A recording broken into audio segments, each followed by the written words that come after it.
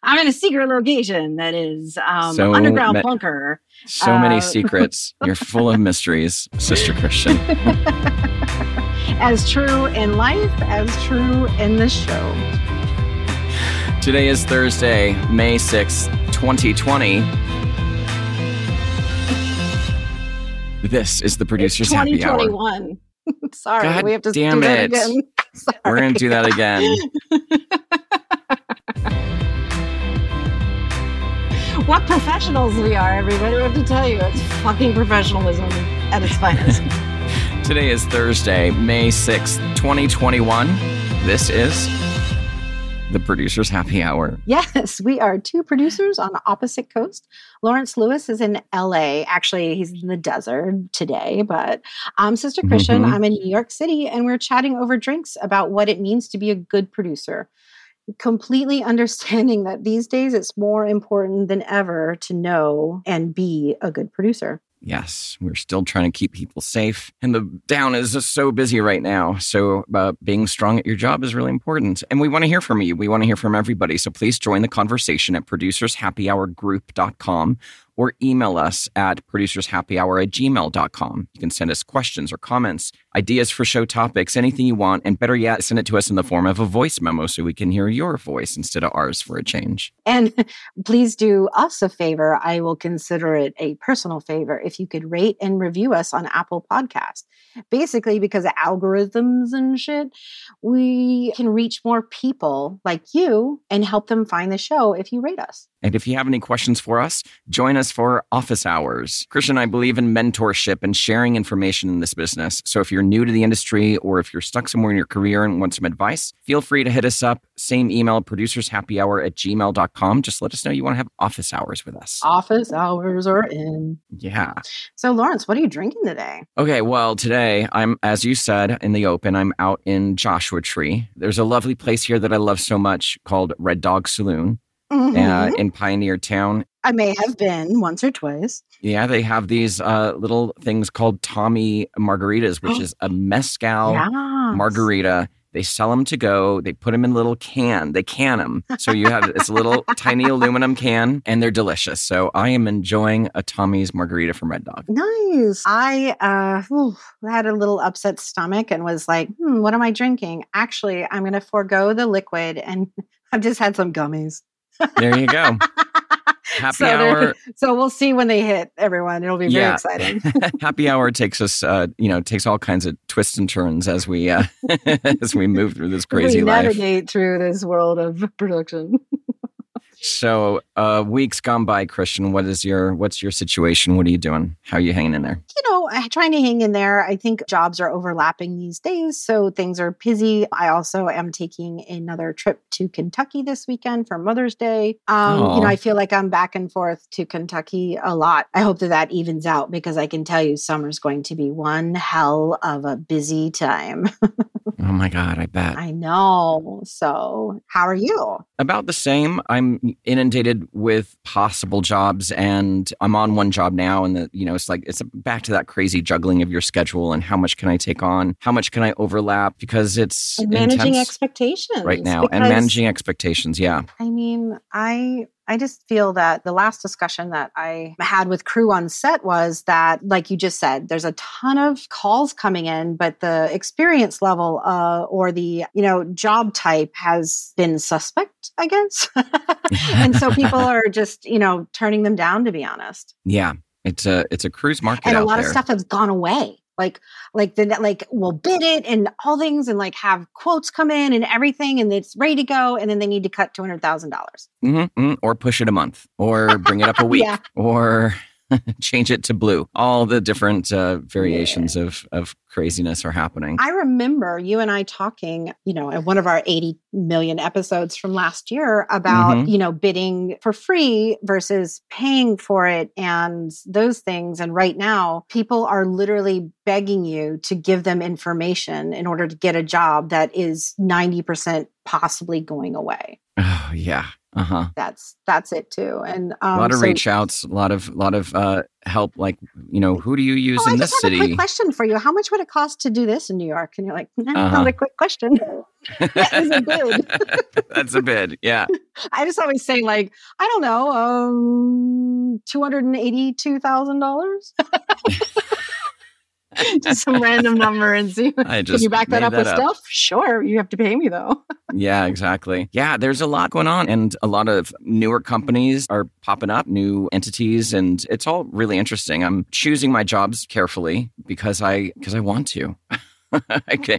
I'm engaging with more interesting companies on more interesting projects, and I think that's more exciting to me coming out of last year than just, doing another soap commercial. No offense to soap commercials, because I love soap. I use it. They pay my bills. Yeah, I use soap all the time. Yeah.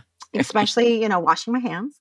But I know, and that we can do the soap commercials. So it's nice to get out there and do other things. Do new things. Mm-hmm. Very, very true.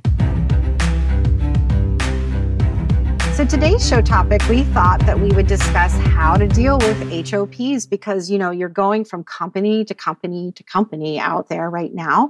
And we're chatting with Rebecca Davis, head of production at Missing Pieces. Yeah. Rebecca she's been around the block. Once or twice. Yeah. She's skilled in negotiation, budgeting, advertising, commercials, national campaigns, the whole works. She previously served as a freelance line producer, and which is great because, sometimes head of productions only come from internal. So her having that background of a freelance line producer is great. She was also a staff production supervisor at Pretty Bird and HOP at Furline before moving on to Missing Pieces. We have a great little conversation with her about how she operates as a head of production and how she engages with us line producers. And what she expects from a producer. So let's take a listen. Rebecca, thank you so much for joining us today. Why don't we start off by asking, where are you based? Are you working from home these days or in an office? Like, what's your daily routine? I am based in Los Angeles. The company that I work for, we have offices in LA and New York, and all of us are working from home. So my routine involves basically what you see physically right now on the Zoom. This is my space, and nice. We're in it, guys. We're in it. Well, how has that been? I mean, you were working at a big, lovely office with a lot of teams and a lot of people and hustle and bustle. And how's the shift been to this virtual thing? For the most part, everyone, including myself at our office, likes being around people and likes working around people. So it's definitely been very challenging. Mm-hmm. I am an extremely introverted person socially, but I'm extremely extroverted when I work. I could work shoulder to shoulder in the mix nonstop, and it fills me up with energy instead of depletes me. Whereas if I did that socially, I would probably die. Yeah, exactly. I'm very, very much the same way. Yeah, I can't. But I need that for work. I have some anxiety about what's it going to be like going back? What's that look like? No one really knows. What does going back to the office look like? We scenarioed what it would be like to get back to work. Like last April and May, we were thinking, what's work going to look like? And I think that everyone's going through the same thing right now. Like, what does getting back in the office look like? So let's back up a little. How long have you been head of production at Missing Pieces? I've been head of production there for 4 years. And where were you before that? I was head of production at Furline before that. And then prior to that, I was the staff production supervisor over at Pretty Bird.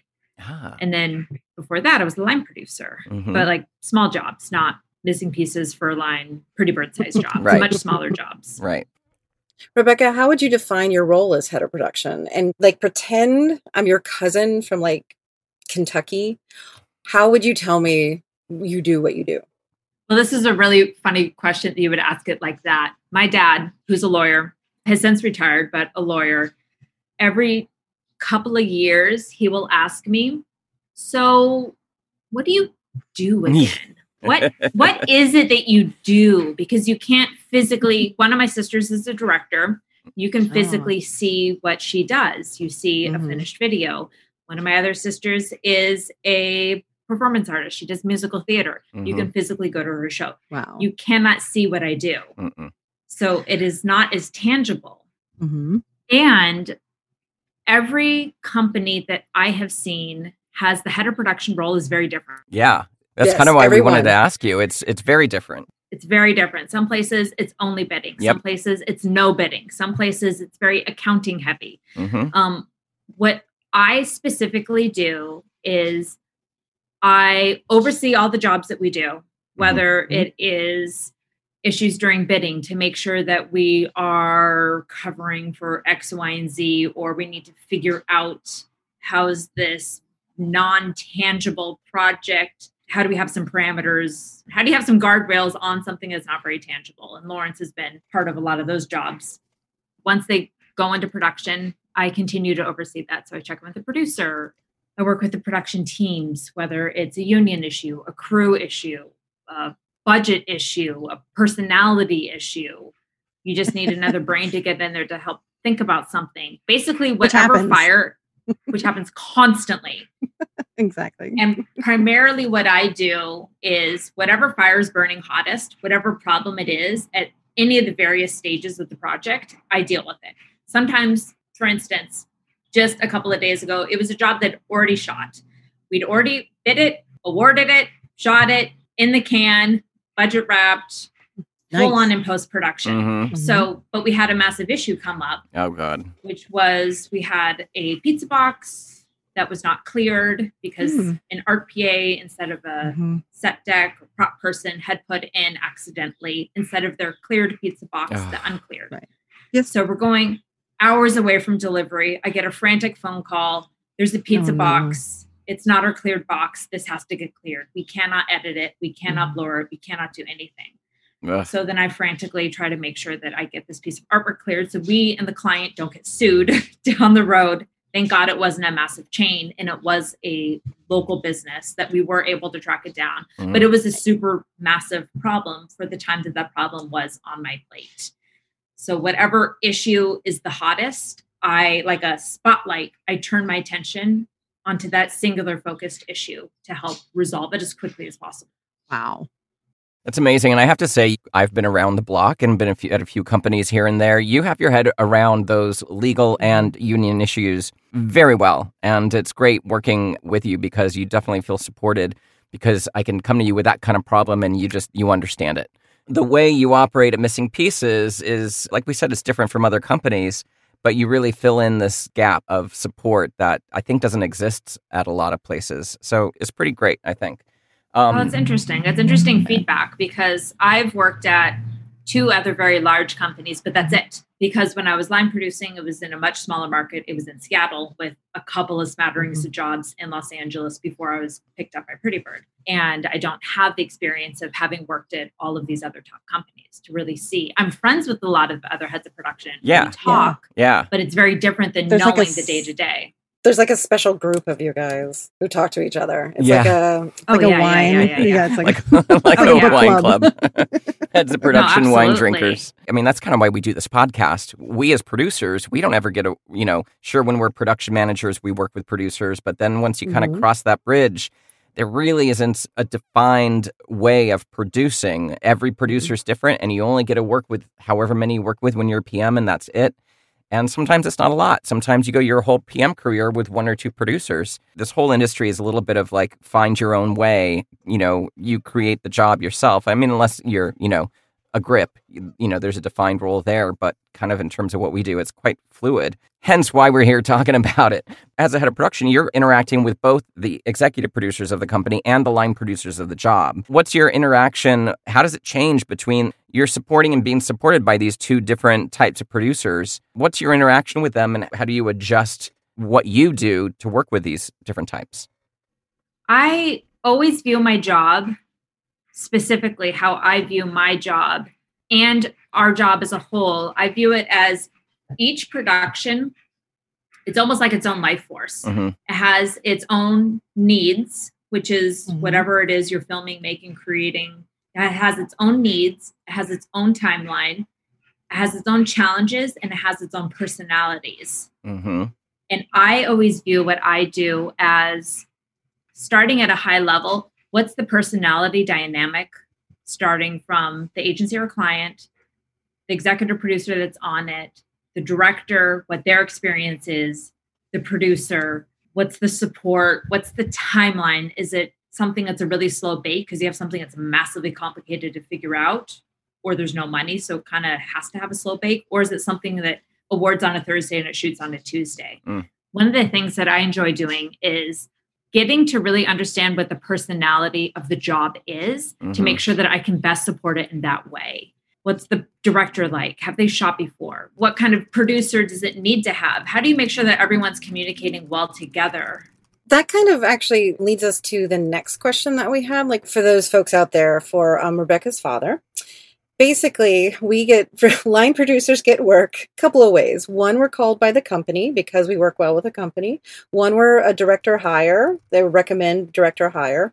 Or we get slid into something or move up, meaning that we were a production manager at that company for a long time, and then we start working as a producer at that company. So there's many ways that you find producers. What do you look for in a producer when you're able to hire the ones that you want, or if it's a first-time hire and you are speaking to them, like, what are you looking for? A calm, steady boat for me is very important. Specifically, the jobs that we do are extremely challenging. They have a lot of tech involved. They have a lot of components involved. I have had so many producers over the years, I can't do this. I'm going to walk off the job. And there's so many things that are so hard in our job, and getting that phone call is challenging. And it's not to say that I'm not here to vent to, because I am, but there's difference wanting to vent to your head of production. You need to commiserate. And then somebody saying, I can't do this. I think I'm going to walk off the job. Well, they're basically putting you in a position to talk them into staying, which is they're pretty not poor actually position. saying. Yeah. I appreciate people that have a calm, cool, collected attitude, who are creative. We want people that can best support the job, the creative, the director, to really help push it as far as I can go. Get as much in front of camera. Understand the dynamics. People that are also good at communicating, good with money. It's so hard because I feel so bad for line producers in general, because there are so many things that you have to be good at. You have to be calm, cool, collected. You have to be creative. You have to have an understanding of the choices that you make as a producer and how that affects your budget. And you have to have an idea, a concept of timing, whether you're building something or whether you are working on shot listing prior to your AD coming on. What are you promising and not promising? So you have to have this like multi-pointed star as your specialty, and you excel at each one of those things. While maintaining calm. Well, please just don't walk off the job. It's really not. Please. No.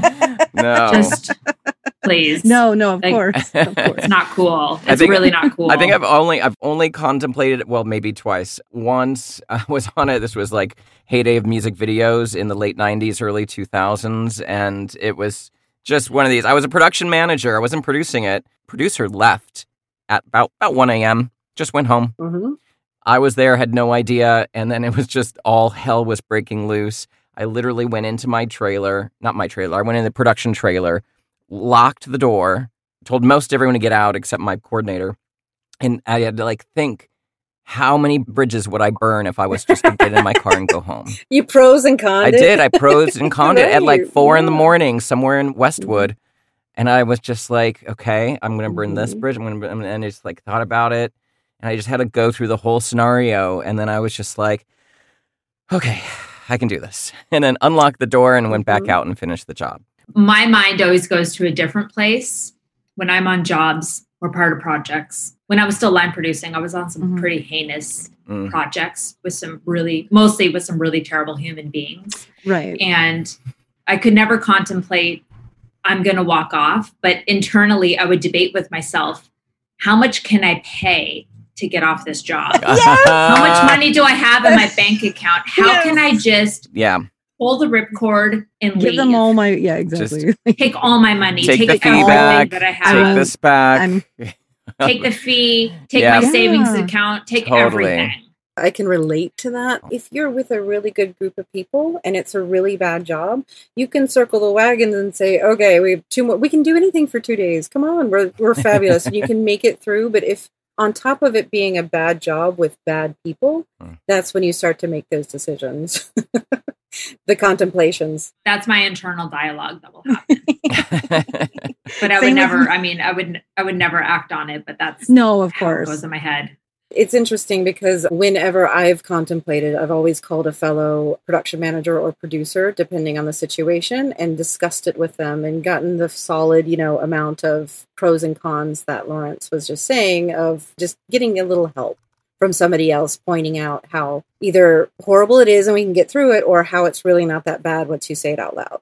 I've been learning so much over the last decade, learning about people and behavior, and working with people, that I have noticed, whether it is a crew member, a director, a producer, someone on the production team, an agency, a client, if somebody is really, really, really upset, for the most part, they want to be validated. They want to feel seen, and they want to feel heard, and they want their feelings to be validated.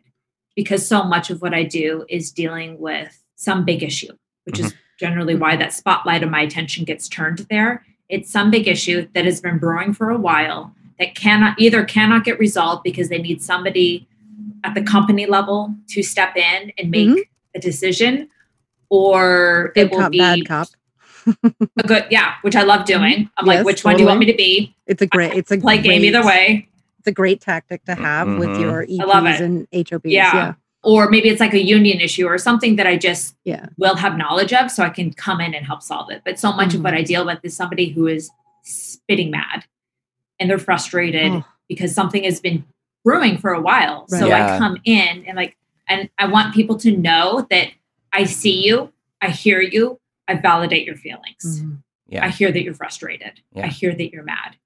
You have a right to be. And for the most part, that tends to calm and diffuse a lot of situations.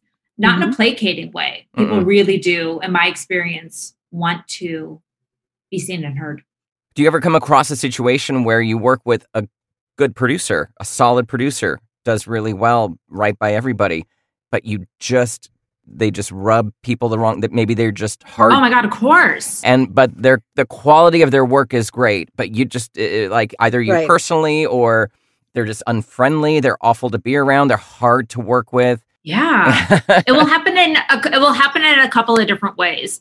It will happen that, let's say this producer is really creative, understands resources, great problem solver. They've been through it all. So they have a really smart way about looking at the project as a whole from like a 30,000 foot view and seeing how it goes and how to make sure that they can funnel resources, time, whatever, into getting X, Y, and Z.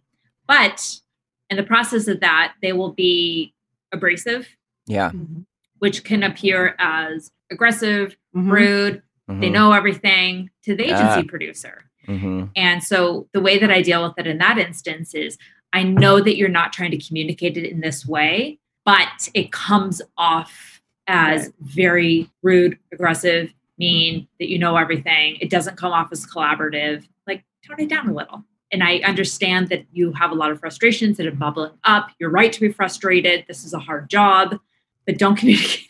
Don't communicate that way. Something mean. Just try. Or I'll come in and work on a project where maybe I need to almost like double line produce with it, with that line producer, and almost utilize me in a way of, we're going to be communicating the problems, the agenda, and the next steps. And I can kind of help smooth out that communication to the agency producer or to the client. Because I'll be able to decipher what's happening and communicate it in a way that is smoother and calmer and appears more collaborative. This is a relationship business. Your personality, it follows you around. So like being abrasive and having those kind of moments is pretty tricky. I personally think that they will plateau on their career if that is their specific communicating style. Right. I think they'll get a certain type of job, and I don't think they will push through that next level. Like you said before, it's like a star. There's 5 or 6 different things that you have to be good at. But first, I think, really is communication. And whether that's about budget or creative or schedule or whatever it is, it's communication.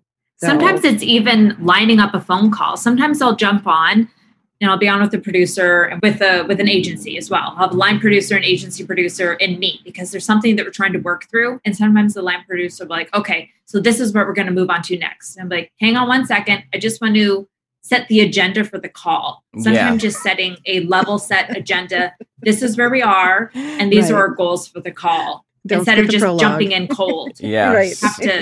You got to warm up some conversation. Buy him a drink first. Let's have a conversation. Exactly. It's so easy as a line producer. It's like, we just got to get to the answer. Let's go. Business. I have 20 minutes. Most of what we do is deal with personalities. Exactly. So how do you believe the industry as a whole has adapted after this last year, but beyond like your obvious safety protocols and learning how to use Zoom? I think it has changed forever how clients and agencies will travel or not travel for a job. I think you have high-level creatives for the most part. I think we'll be utilizing Zoom and Q-Take for forever. I think that has forever changed how filming, and specifically the creatives who concept and vision and have sold through these concepts to the client, I think it has forever changed how the participation is during shoots. And I think we will always have a level of remote something happening. For sure. I agree with that wholeheartedly, because clients are saving a lot of money right now with travel. The agency's not traveling, so they're saving those monies. And this also means productivity. You can actually be on more jobs if you're agency now. I don't think it's a good thing, but I do think that it has changed from a money standpoint and a productivity standpoint. I completely agree. You have an ECD at an agency, you need to send them to Buenos Aires for a job. Yeah. They're also an ECD on 20 other jobs. Yeah. Right. So they may not travel. Maybe they will. Maybe it depends on who the client is. But I think it will forever shift that aspect of it. Yeah. Or they could be on a Zoom for 8 hours overseeing it. It's definitely opened up the way that we think about and how the jobs were going. We immediately adapted to this kind of work. Yeah. Cat's out of the bag now. We're not going to be able to shut down let's have that Q-Take link and we'll send it to everybody else in the office too. Like now that's a reality, I don't think it's going anywhere. Yeah. All of our roles have changed, over this past year and coming back to work in this new way. How do you think the line producer role has changed? I feel that we need producers to be now more tech forward, because for line producers, having the shoot happening in person, your director generally is in person, sometimes remote, but for the most time, the director's in person. Maybe some junior creatives are on set, but then all the senior creatives and client are on Zoom. Yep. So this producer role now is turned into this multi-armed octopus that they have to be fully present on Zoom and Q-Take. Yep. Getting feedback, collecting the feedback, communicating it, but also running a set. I think it is tremendously challenging for line producers. And I don't know how it's going to shift to help alleviate that workload. Yeah, I feel terrible for line producers. It's a whole separate job. It really is to run, especially if you got both in person and remote Video Village. It's pretty tricky. Yeah, I think when you have a solid producing partner at the agency, that helps quite a bit. If you have somebody who is the type of person who just forwards the creative feedback to you and you have to decipher everything, that's when it becomes a listen in for all the notes situation, or you need help. That's why the support of a solid EP or HOP is paramount these days. We're doing so much more and testing the crew and keeping safety protocols in place and all of those things too. It's a lot. It's so much. Especially now Video Villages have grown to like 20 people because everyone can watch. Yeah, exactly. And they encourage feedback. You're like, wait a second. I know. And it's hard because I can support a lot during the prep. The EP can support a lot during the prep. But without me physically going to set or the EP physically going to set, it's really hard to make sure that the line producer is then supported. And dialed in for sure. For the actual shoot days. Yeah. Mm-hmm. Yep. Well, what do you think the most important lessons producer need to learn coming out of 2020? I mean, if you need to take Zoom classes, you need to know how to send out Google Hangouts or WebExes or Teams, any of those things. If there's something that you feel weak in, watch YouTube, figure out how to do it, by God. There's so much more to learn, and that's why we're doing this podcast, but the world's changing and you have to keep up and you have to keep yourself relevant. Christian, we've talked about that a lot. Staying relevant as a producer and staying flexible as a producer is paramount. It's a sink or swim, and it's so fast. And some people they're like, oh, I can't wait to go back to normal. I don't think that level is going to ever change. Oh, no. Normal is a completely new thing now. Yeah, normal's what we used to do versus what we're doing now is completely different. And what we're doing now moving forward is what we're going to be doing. Yeah. It just is what it is. Blessedly, people have figured out, the world has figured out how to film during COVID, how to keep that moving forward. I feel extremely lucky.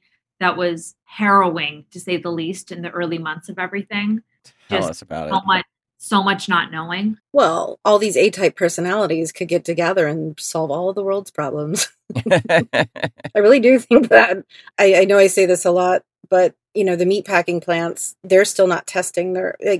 It took so many industries so long to get there, and we did it. I'm not going to say overnight, but I mean, we were back fully functional almost, and at least we could do stage jobs and film in person in New York by the end of July, which was and before that, we were calling every DP we knew to see if they had kids. Every DP. Do you have a family we can film? I had a little spreadsheet going.